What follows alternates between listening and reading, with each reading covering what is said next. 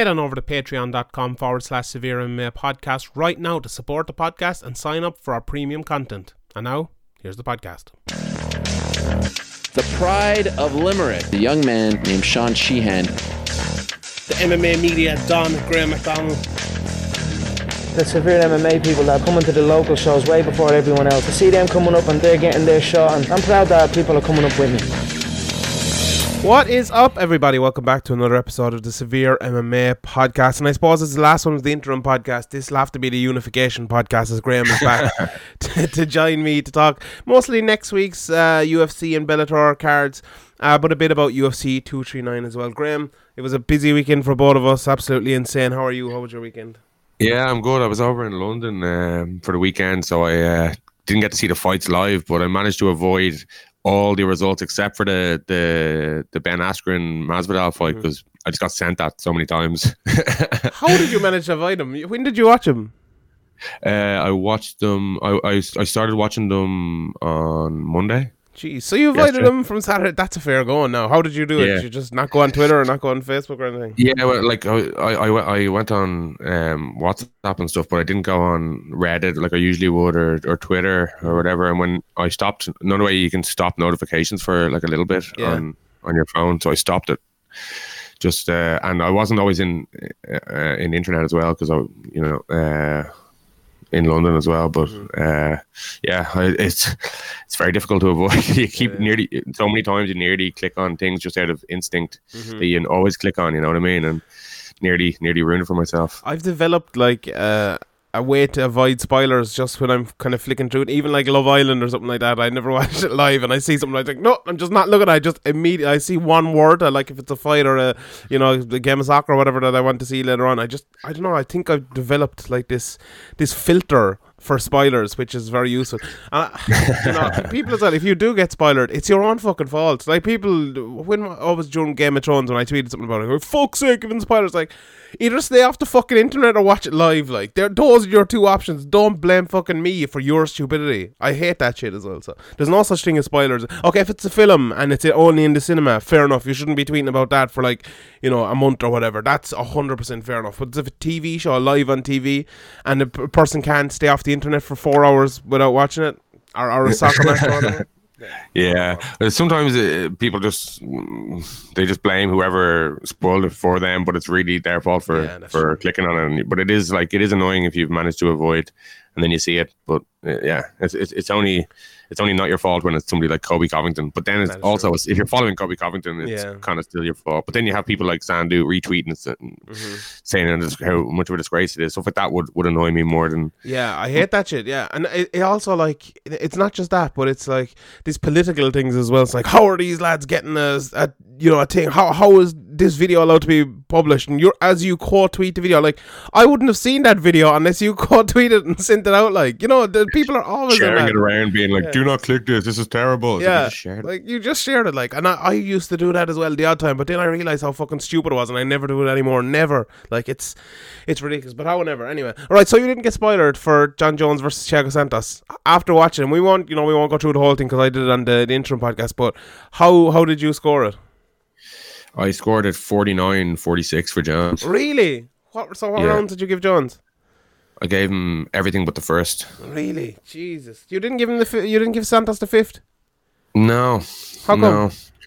I just thought Jones was making him miss a lot, and I think the leg kicks to the front leg, not the injured back left leg, were just completely downplayed by the commentators. Wouldn't even mention them. But if Santos did anything, even whiff on a punch or glance, and the commentators are going mad, and the crowd, and obviously we talked about this before with Anderson Silva and stuff. If it was the exact opposite way around, I don't think there'd be much dispute over who won the last 4 rounds. If Santos had done the exact same things to Jones that Jones had done to Santos, like, I think people wouldn't be so like, there's the thing of, like, we don't like John Jones, fair enough, but there's also the thing of, like, we expect more from John Jones, just subconsciously, I think. Yeah, I definitely agree with that. And you have to score at fighter. It wasn't like, these rounds weren't like, this is a blowout round or anything, and the fight could have been very different if the knee didn't go, but the way it went, I think, was clear enough, to be honest. 4-1. I don't know. I watched it again. I don't think it was clear by any means. I think there was a lot of Well, close the rounds. rounds were close, and yeah, but I don't think it was like,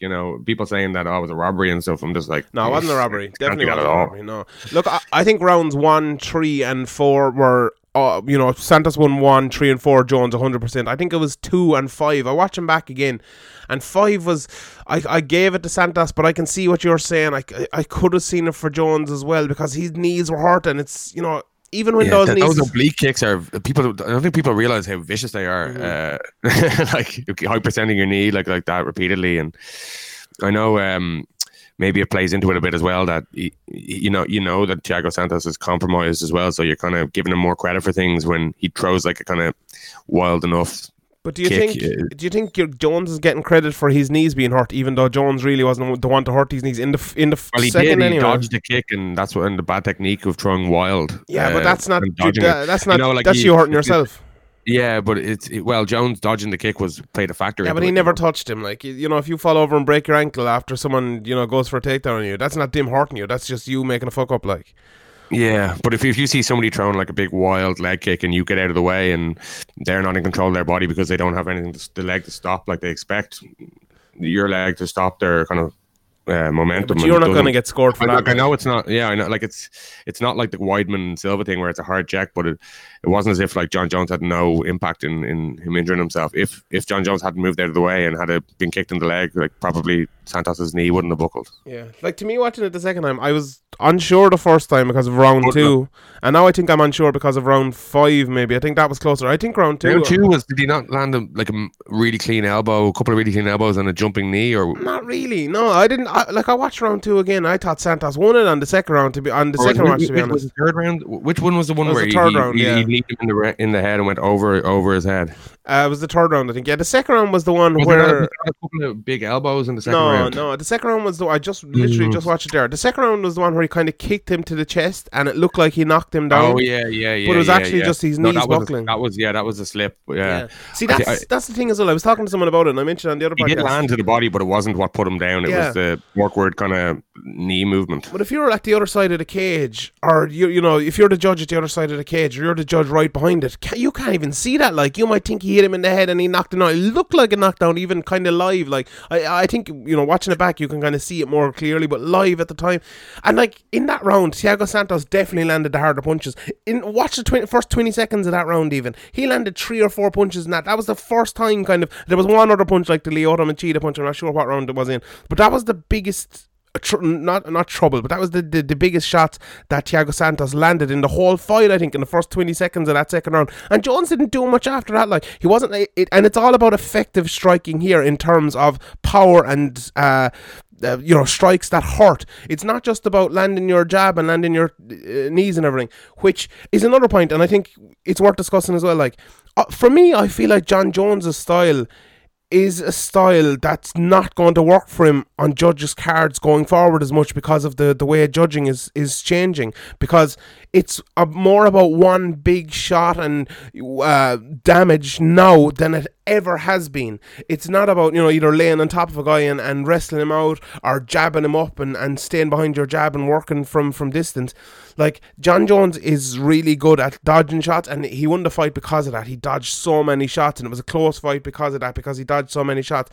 But if he was eating 1 or 2 more of them, it would have been a clear fight for Santos, and that's the thing. If he fights someone who does land those clear 1, 2, 3, 4 shots per fight even, he's going to lose, because John Jones is not this big power shot guy. He landed the big head kick against Cormier, he's done it in the past, no doubt about it, but the 5 rounds at the weekend, he didn't land like one concussive blow in that whole fight, did he? Do you think there's a point there to be made if someone can do it? And I talked about before. I think the elbow from on Santos to the side of the head probably, and the jumping knee were probably if anything was concussive in the fight, they were probably the two most.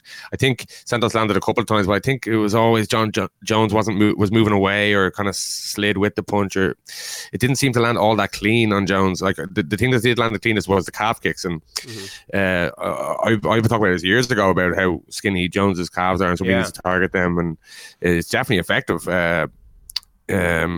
If he hadn't like, hurt his leg, he would probably throw more at him too. Yeah, Jones seemed to hurt his leg too. I don't know if he was hammering it up a little bit afterwards, being carried out by his brother and He always does that thing.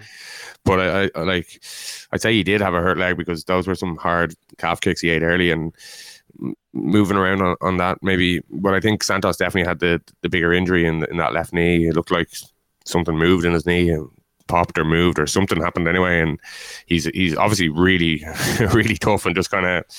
He just kept throwing it. Like, obviously it's easier to throw it than to balance on it in a lot of situations with knee injuries. But it didn't seem to hold him back really that much. Like for what it could have done. Like when that happened, you're like, oh, this could be the end now. And that was early in the fight. That was the first round. So he did really well. Like, and he's done enough to deserve a rematch. I agree, but I think if that rematch, as the ambulance passes, here comes the ambulance for John Jones, taking him out of the octagon. I think he's done enough for a rematch, but I also think that John Jones absolutely smash him in a rematch. I really do. I think it'll be a lot easier. You know, John Jones is going to get better. And John Jones did kind of do what we talked about before. He played into Santos's game and beat him at his own game. He could have wrestled him if he wanted, especially on one leg or no legs by the end nearly, but he didn't. Well, he could have tried to at least, and at least made that a worry for Santos, but he didn't. He went out there and, as he said, kind of trying to pick himself up afterwards. Like he outstruck a Muay Thai black belt. Do you think, even though that doesn't exist, but do you think, like we always talk about in MMA, the only sure thing in MMA is that your favourite fighter and the best fighter in the world in a few years won't be the best fighter in the world anymore. They will lose and they will get beaten up and stuff. Like, to me, and I don't know if I said on the interim podcast or the Q&A, which will be out tomorrow, but John Jones is playing with fire as he does that, isn't he? Like, that's not the smartest thing to do from a guy we know as this, you know, the master game planner. Yeah, that's dangerous. Like, it's grand for 25, 26-year-old John Jones, but what about 35, 36-year-old John Jones in a couple of years? Yeah, maybe. Yeah, I don't know. Maybe it's a mental thing where if he does lose that way, he'd be like, well, I can just beat him again if I fight smart.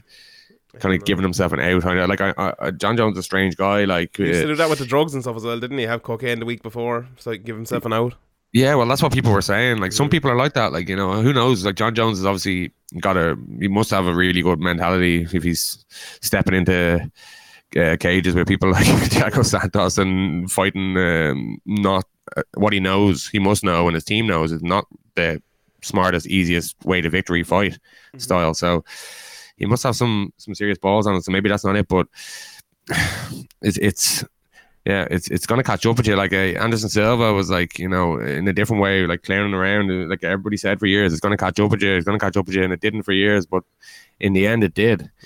He got knocked out, and that was basically the end of Anderson Silva as the Anderson Silva everybody knew as the best ever. That was him done. Yeah. That could happen to Jones. Like, he could get knocked out cold, and he could never be the same again. Yeah. Like, so he's you got to be careful going out there with people who hit as hard and throw as wild and strong as Santos. And I think he looks like he definitely throws wild, but as Jones said afterwards, he does have a more technique than at first glance you'd think, because, like, if you can go like kind of punch for punch or kick for kick with John Jones and have some people saying you won the fight or you won these rounds or whatever, like, you're obviously, it's not just a wild man out there throwing for the fences. There's obviously a lot of technique behind there. Yeah, I agree. He's going to learn from that, Santos. You know, that's a big first time in a big main event against a champion for a belt. So he went in there, got injured. It'll give him confidence. Like, he'd be looking, going, if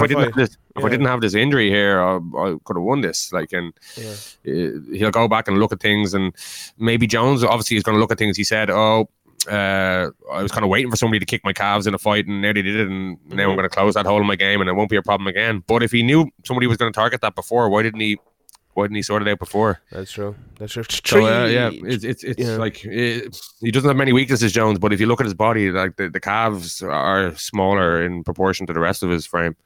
Three things before we move on. Did Thiago Santos fight John Jones and perform better than Daniel Cormier twice? Yeah, I think he did. Yeah, so did I. Okay, who's next for John Jones? Maybe Jones might have taken the Cormier fights more serious, possibly. Yeah, but who's next for John Jones? And the answer's probably Daniel Cormier, isn't it? It's probably Santos, depending on that injury. I don't think that's going to happen, And the third question was Dana White saying you should never judge again after if you judge this for Santos, which I thought is one of the most ludicrous things ever when it's such a close fight. If you say that, maybe you should never fucking promote another MMA event. I think it's probably. Dana said whatever. Yeah, but you can make a long list of silly things Dana said. Mm-hmm. All right, let's move on. The co-main event then, and we won't spend too much time in the rest of the card. But Amanda Nunes versus Holly Holm. This to me was like all you have to talk about in this fight was Amanda Nunes is the greatest fighter of all time. She made Holly Holm look like what we expected John Jones to make Thiago Santos look like. She and even easier.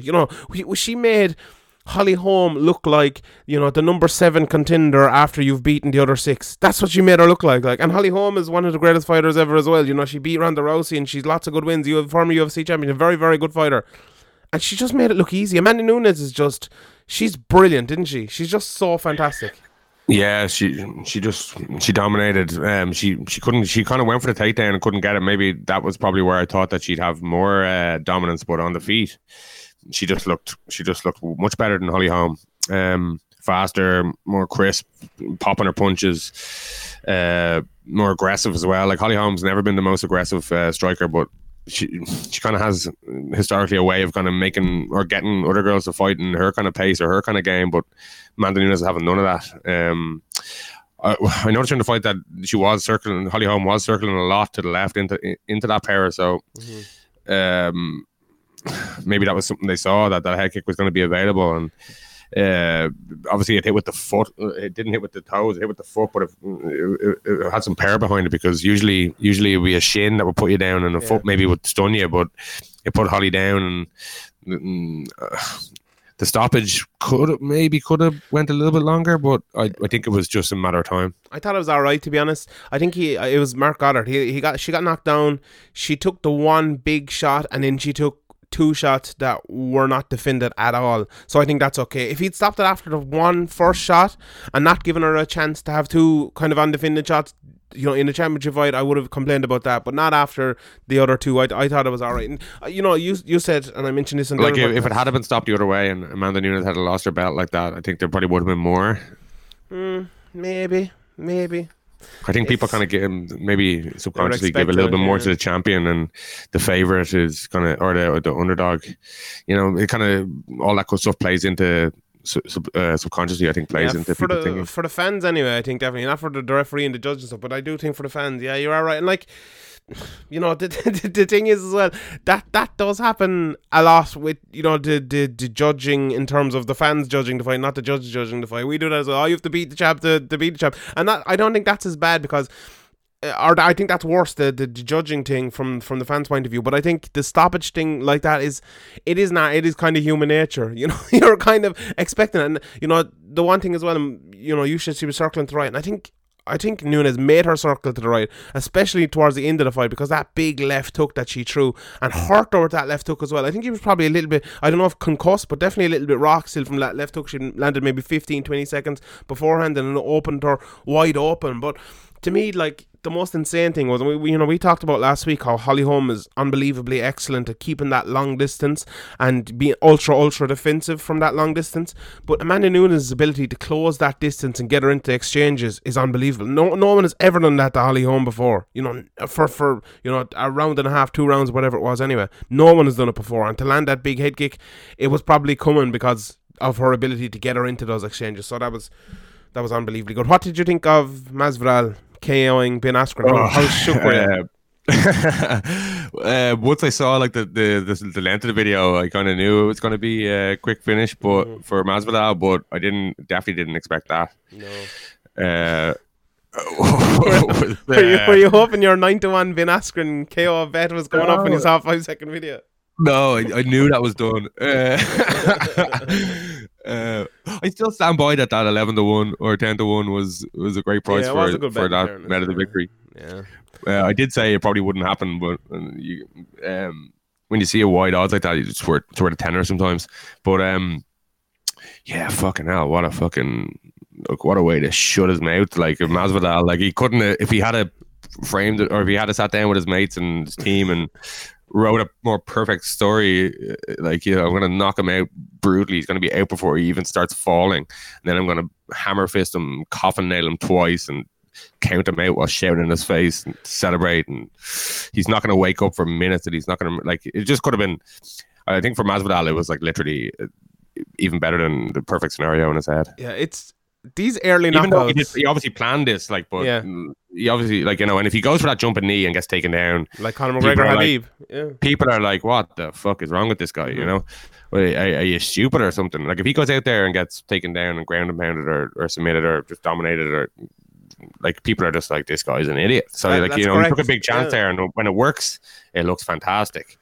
And when you miss, like, when you like, he could throw that exact same knee and hit the shoulder instead of the side of the face and get taken down by like an inch, 2 inches, and it's completely different. And he looks stupid, but you know, they say you got to risk it. You got to risk all to win all. That's what happened with McGregor and Habib. Like, that was the first thing Yeah. I thought of. You know, McGregor went for that exact same sort of line, maybe So, a little bit so later. close as well. Yeah, and got taken down from it and lost the fight. You know, from there, his wind was taken out of him. He spent the whole round on the ground, and there his fight was basically fought. Or So- an inch to the right, maybe it would have been flat out on his back. Yeah. Fucking undisputed best ever, or whatever people be saying. Like, you know, and that's the difference in MMA. That's the slight differences. And it's funny then, because we, you know, we're always going to bring it back to McGregor a lot, and it's unfortunate we do that, but we have to in this case, because the only real comparable knockout, okay, there's a few, but in a kind of a big stage fight like that, was McGregor versus Aldo. You know, it was so similar. It was just a quick knockout. It was like, oh fuck, it's all over, and the big build up and the big kind of hatred between them and whatever was evident in both of these fights. And the thing to me is, like,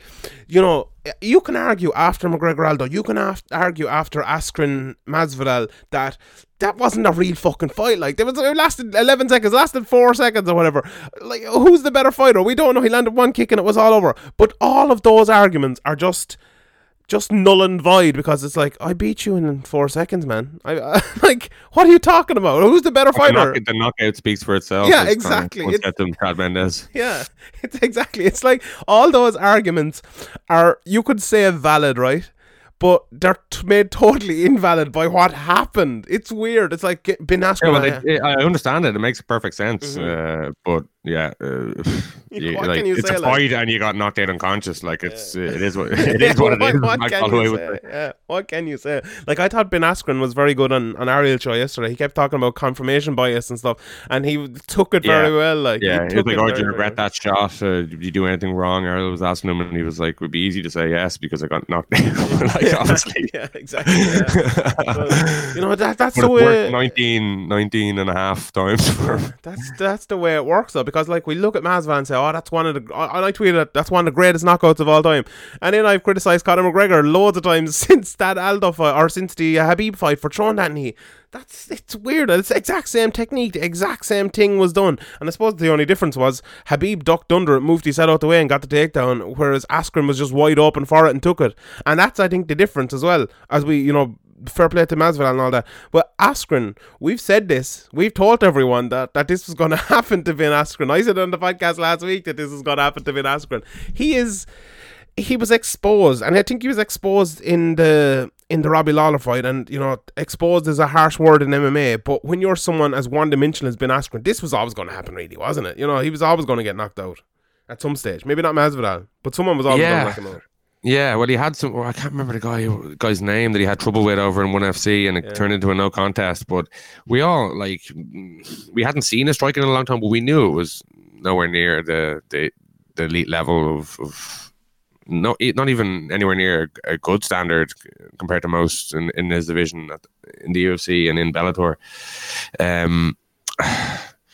Like, being one-dimensional usually doesn't work, and like, Askren's made a pretty good career of it. Like, you know, he's known, love him or hate him, people give a shit about him. So he's done well, especially for a guy who's only got 2 fights in the UFC and one very controversial win in the UFC only.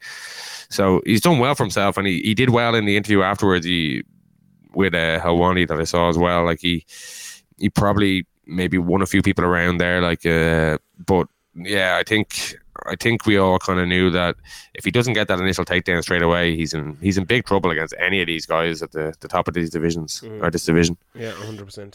And Masvidal, do you think Masvidal gets a title shot? But he is very, very good at being relentless and getting that takedown. So yeah, he will cause a lot of trouble for a lot of guys. Like Masvidal takedown or Masvidal title shot against Usman next, do you reckon, or Colby?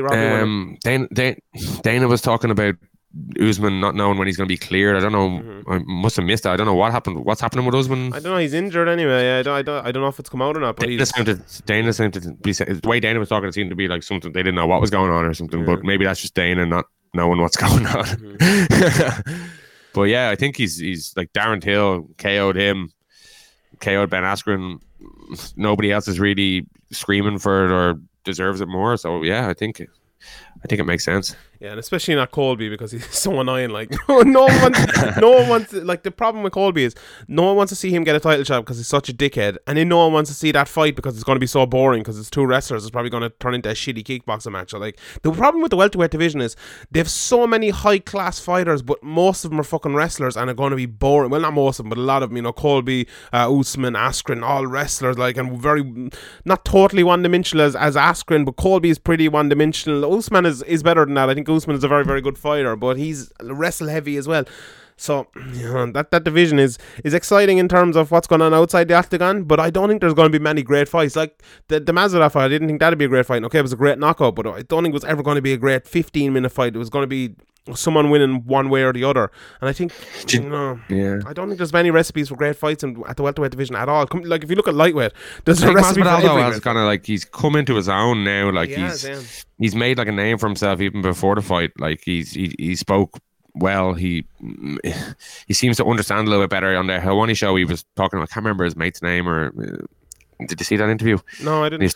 He was talking that since he brought this guy in, this guy just like, you know, if he doesn't go on social media himself, this guy, if he needs to see anything, he shows it to him. This guy kind of advises him.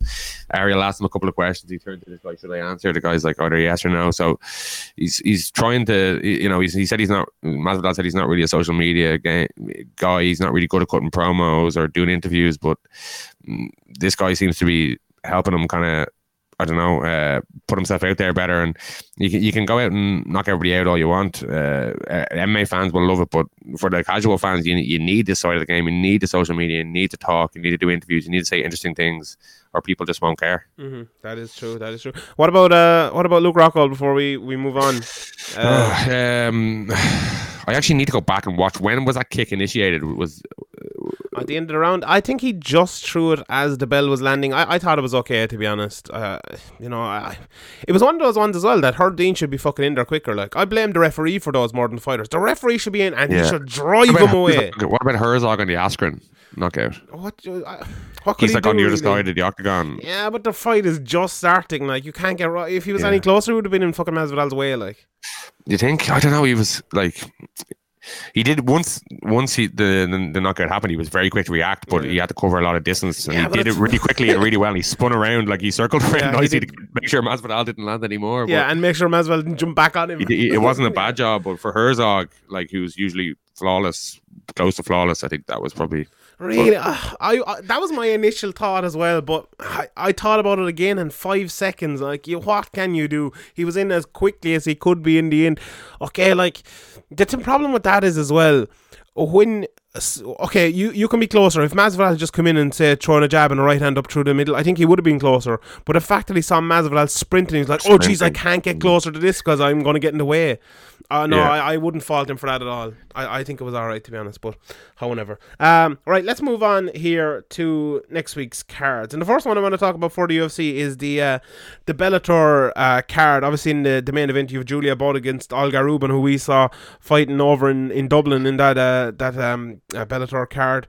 So that's the featherweight title, I believe, or is it the bantamweight title on the line? The featherweight title, yeah. So that should be a good fight. You know, Julia Budd is someone who's been around for a long time, and you know, Olga Rubin is no joke. She was impressive in that Dublin fight, so that should be a good fight. But the main two fights, I suppose, on this card, Kiefer Crosby fighting Jonathan Gary, obviously Kiefer Crosby's from Ireland, and Will Fleury as well fighting Antonio Jones. And I suppose the kind of the main thing here from the Irish perspective is, you know, when we heard about all these lads getting signed, I suppose we thought about them fighting in Dublin and Birmingham and London and stuff, but I think it's good the fact that they're fighting over in America now a few fights, and maybe they see Will Fleury and Kiefer Crosby as maybe the ones they can push a little bit further. I know they'll probably be on the Ireland card as well in September if they win here, if they come out unscathed. But I think it's a good thing overall that you know they're not just pushing these guys as, you know, the Bama series, local talent kind of.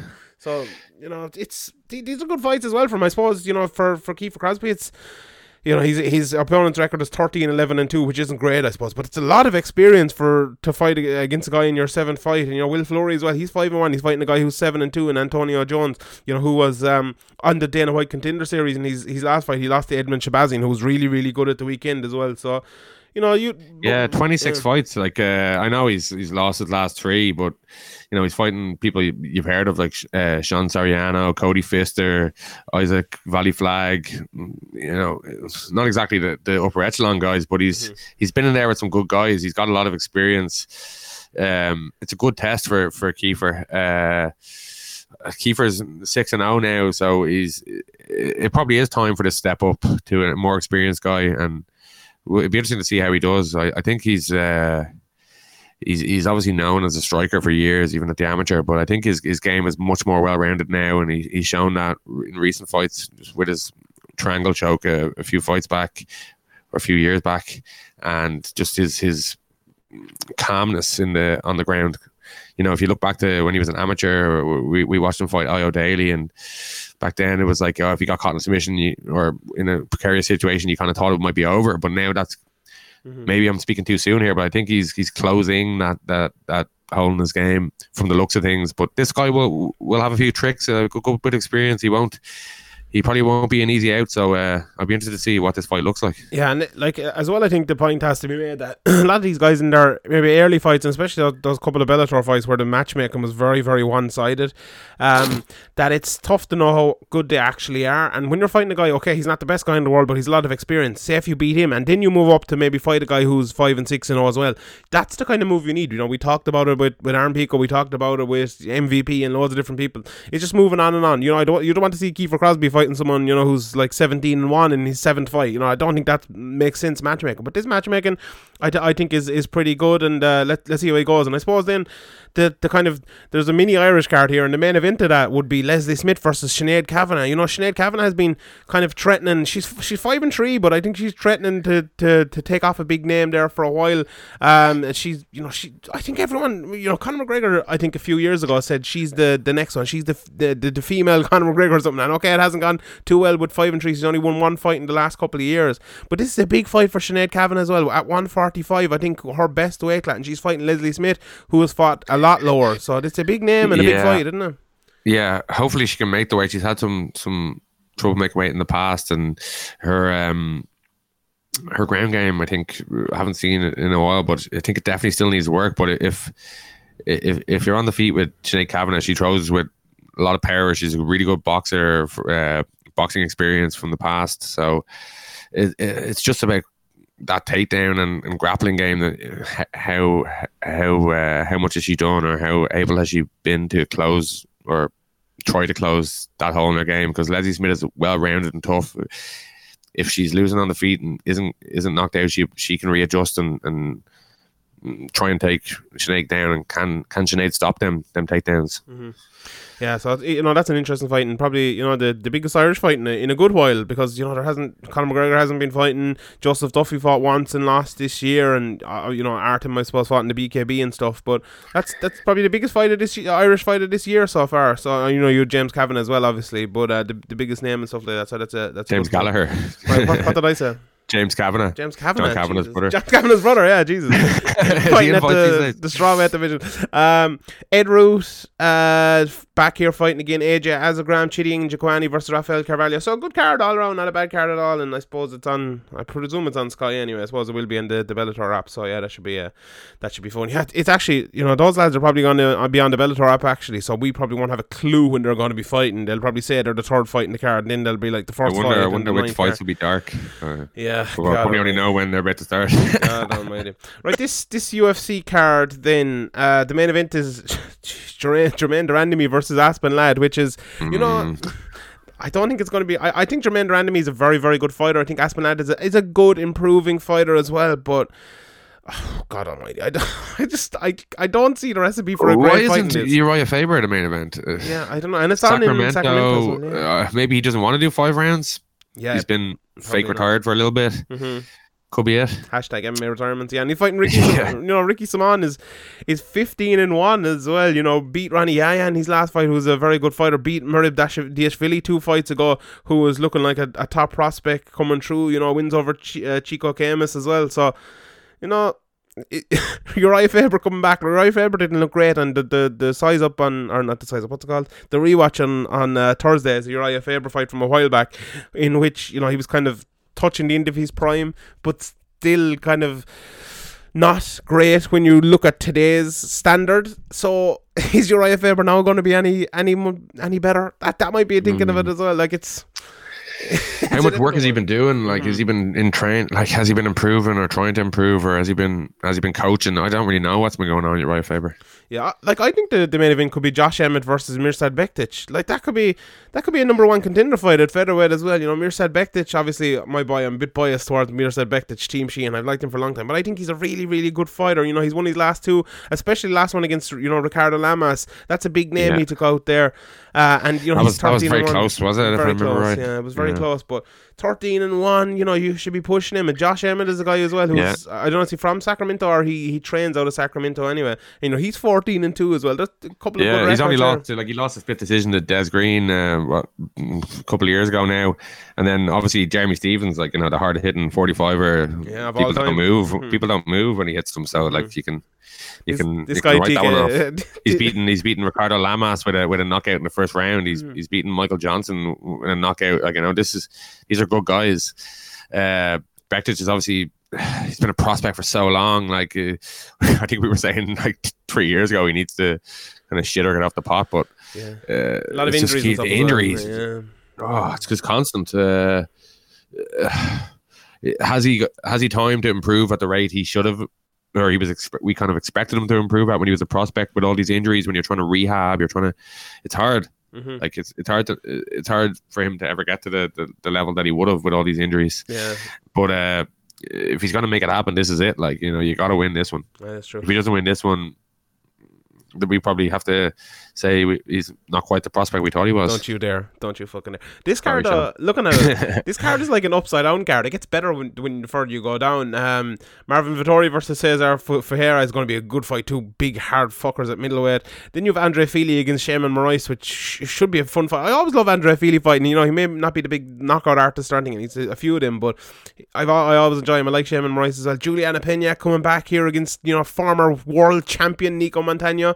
Ryan Hall against my boy Darren Elkins. What a fucking fight that is! Ryan Hall versus Darren Elkins. I always like a Ryan Hall fight. And I always like a Darren Elkins fight. So you gotta be glad. That should be the main event. Who do you think will win that?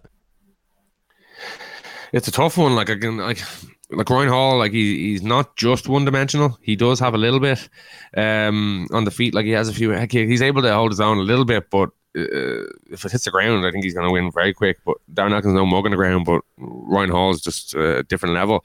This one could go either way. I think Ryan Hall will probably get a submission at some stage. He's just so tricky at getting in on those under you and on you, and he doesn't fight that often. And Darren Elkins is a very good fighter and can take a lot of damage, and is called the damage. But submissions are kind of, when you're at that high level, you get caught in them, you just got to tap. Yeah, I think it's a difficult one as well. It's hard to know. You know, it's hard to know who he's gonna fight, or sorry, it's hard to know who's gonna win the fight. But, you know, as you said, if it gets to the ground and Ryan Hall can get in on a leg or an ankle or something, he'll probably get the win. But if Elkins can get on top of him and pound him out or get him up against the fence and land a few big shots, you know, Ryan Hall is... he definitely has methods of victory here. It's just, there's always that danger of getting submitted. Yeah, I think Ryan Hall's very, very crafty at getting people to the ground or even jumping on their backs. Yeah, I agree. Right, before we go here, just a quick thing. This morning, a few Bellator Dublin fights have been announced. Paul Redmond is fighting Brandon Gritz, which to me is a very, very good fight. I like that fight a lot. And then Brian Moore has got an opponent as well, Toby Mishk. I don't really know who he is, but I suppose we'll Brian signed a new contract there recently as well, Bellator. I think he put up on Instagram. Yeah, you'll be hoping for something better maybe for Brian Moore. I think he's a very good fighter. I think he's, very underrated as well. And, that's maybe a little bit disappointing. I think I was hoping Brian Moore would get a bigger fight. He was calling out Joe Warren and stuff. But, it's good to see him on the fight card anyway. And hopefully he walks out to Maniac 2000 as well. But I don't think he will. But that Brandon Gritz, Paul Redmond fight, though, that's a very good fight, isn't it? I like that fight. That's a very good fight, yeah. It's probably be a really close fight, like most Paul Redmond fights.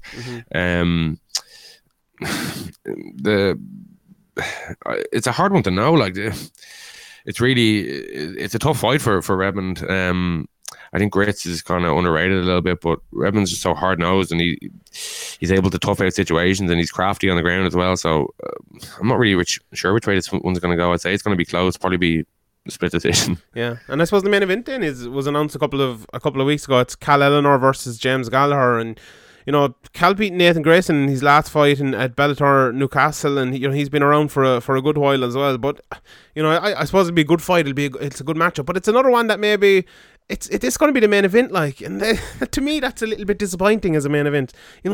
How long can Bellator keep doing this? Just James Gallagher against because people care. People care, Sean. Do they though? Will they continue to care? Do. People, yeah, I think so. Like, who do Bellator have that they could put on this card that the people care more about in the main event? MVP versus Kylie. But they're not going to do that, realistically. Why not? I think it'll be on the card. I think they'll do it. You think they'll do that? Yeah, I do. Yeah, I think they probably will. I think it'll probably be the co-main event. Really? Yeah. I'd be shocked if they put a fight that good. Not shocked, but I'd be surprised. Like that good, yeah. But like, I think they need I was talking to someone it's about kind of this like the EMEA UFC thing where they don't really put the big stars they have, even though MVP's coming up and lost, they don't really put them on these cards. That's a big mistake for Bellator, I think, because Bellator are not the UFC. They can't draw on their name alone. They cannot do that. Dave Meltzer does this, does a great podcast, and he knows all about, the gates and how you get people in and all. And he was talking about this AEW, it's the new wrestling promotion. And he talked about the second show, how the second show is really the one. You have one show and it's a big show, and everyone's going to go to it because it's the first show. But the second show is the big one. Who will turn up? How many people will turn up? Will there be demand for tickets? And this is the real second show. I was at the last Bellator show, and someone from Bellator, I said to him, how did you get everyone here? And he goes, because this is Bellator. This is not Bamator anymore. This is not Bama with Bellator. This is Bellator.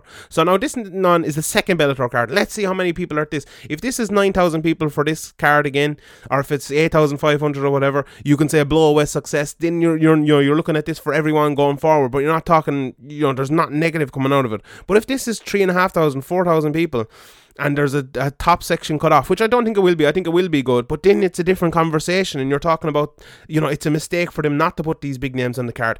I think they should never allow themselves to get to that position. You should draw the Irish fans with Gallagher and Kiley and Redmond and whoever else, and then you should draw the UFC fans, of which there are a lot because of Conor McGregor. You should draw them in with some big name guys like okay, maybe not a Rory McDonald or a Bader or whatever, but other guys like that, even a Phil Davis or an MVP or someone like that people actually know, or a Benson Henderson. Why can't Benson Henderson be on this card? He's not a belt or anything like that. I really think, and it wouldn't make any difference to them, only make the card better.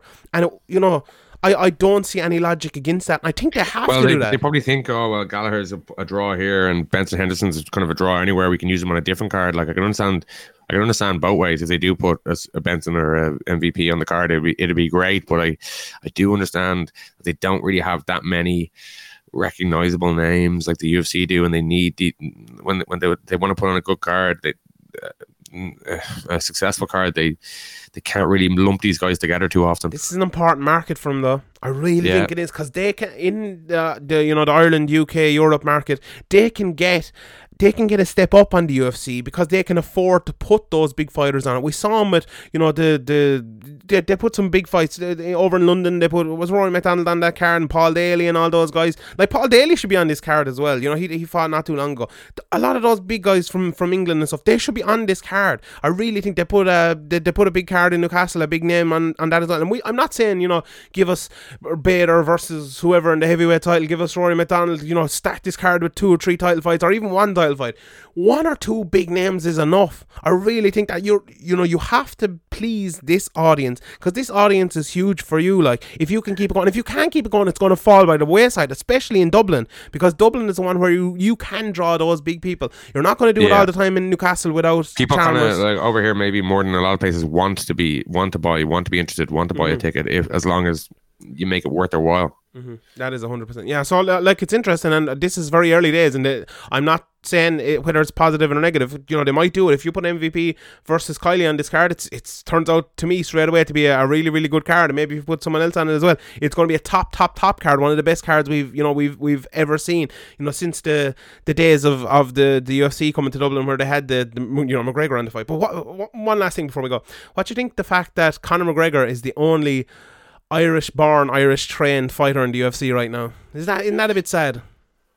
Well, if you look at how many actual people are in Ireland and how many, it's not really that surprising. I don't think. But there was a load of them before. What we had before, that was just kind of the gravy train was rolling.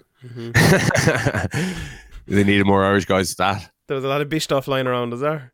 Is that it? Yeah, they needed some Irish guys to that. Like, we need some Irish guys in here to that. Like, basically.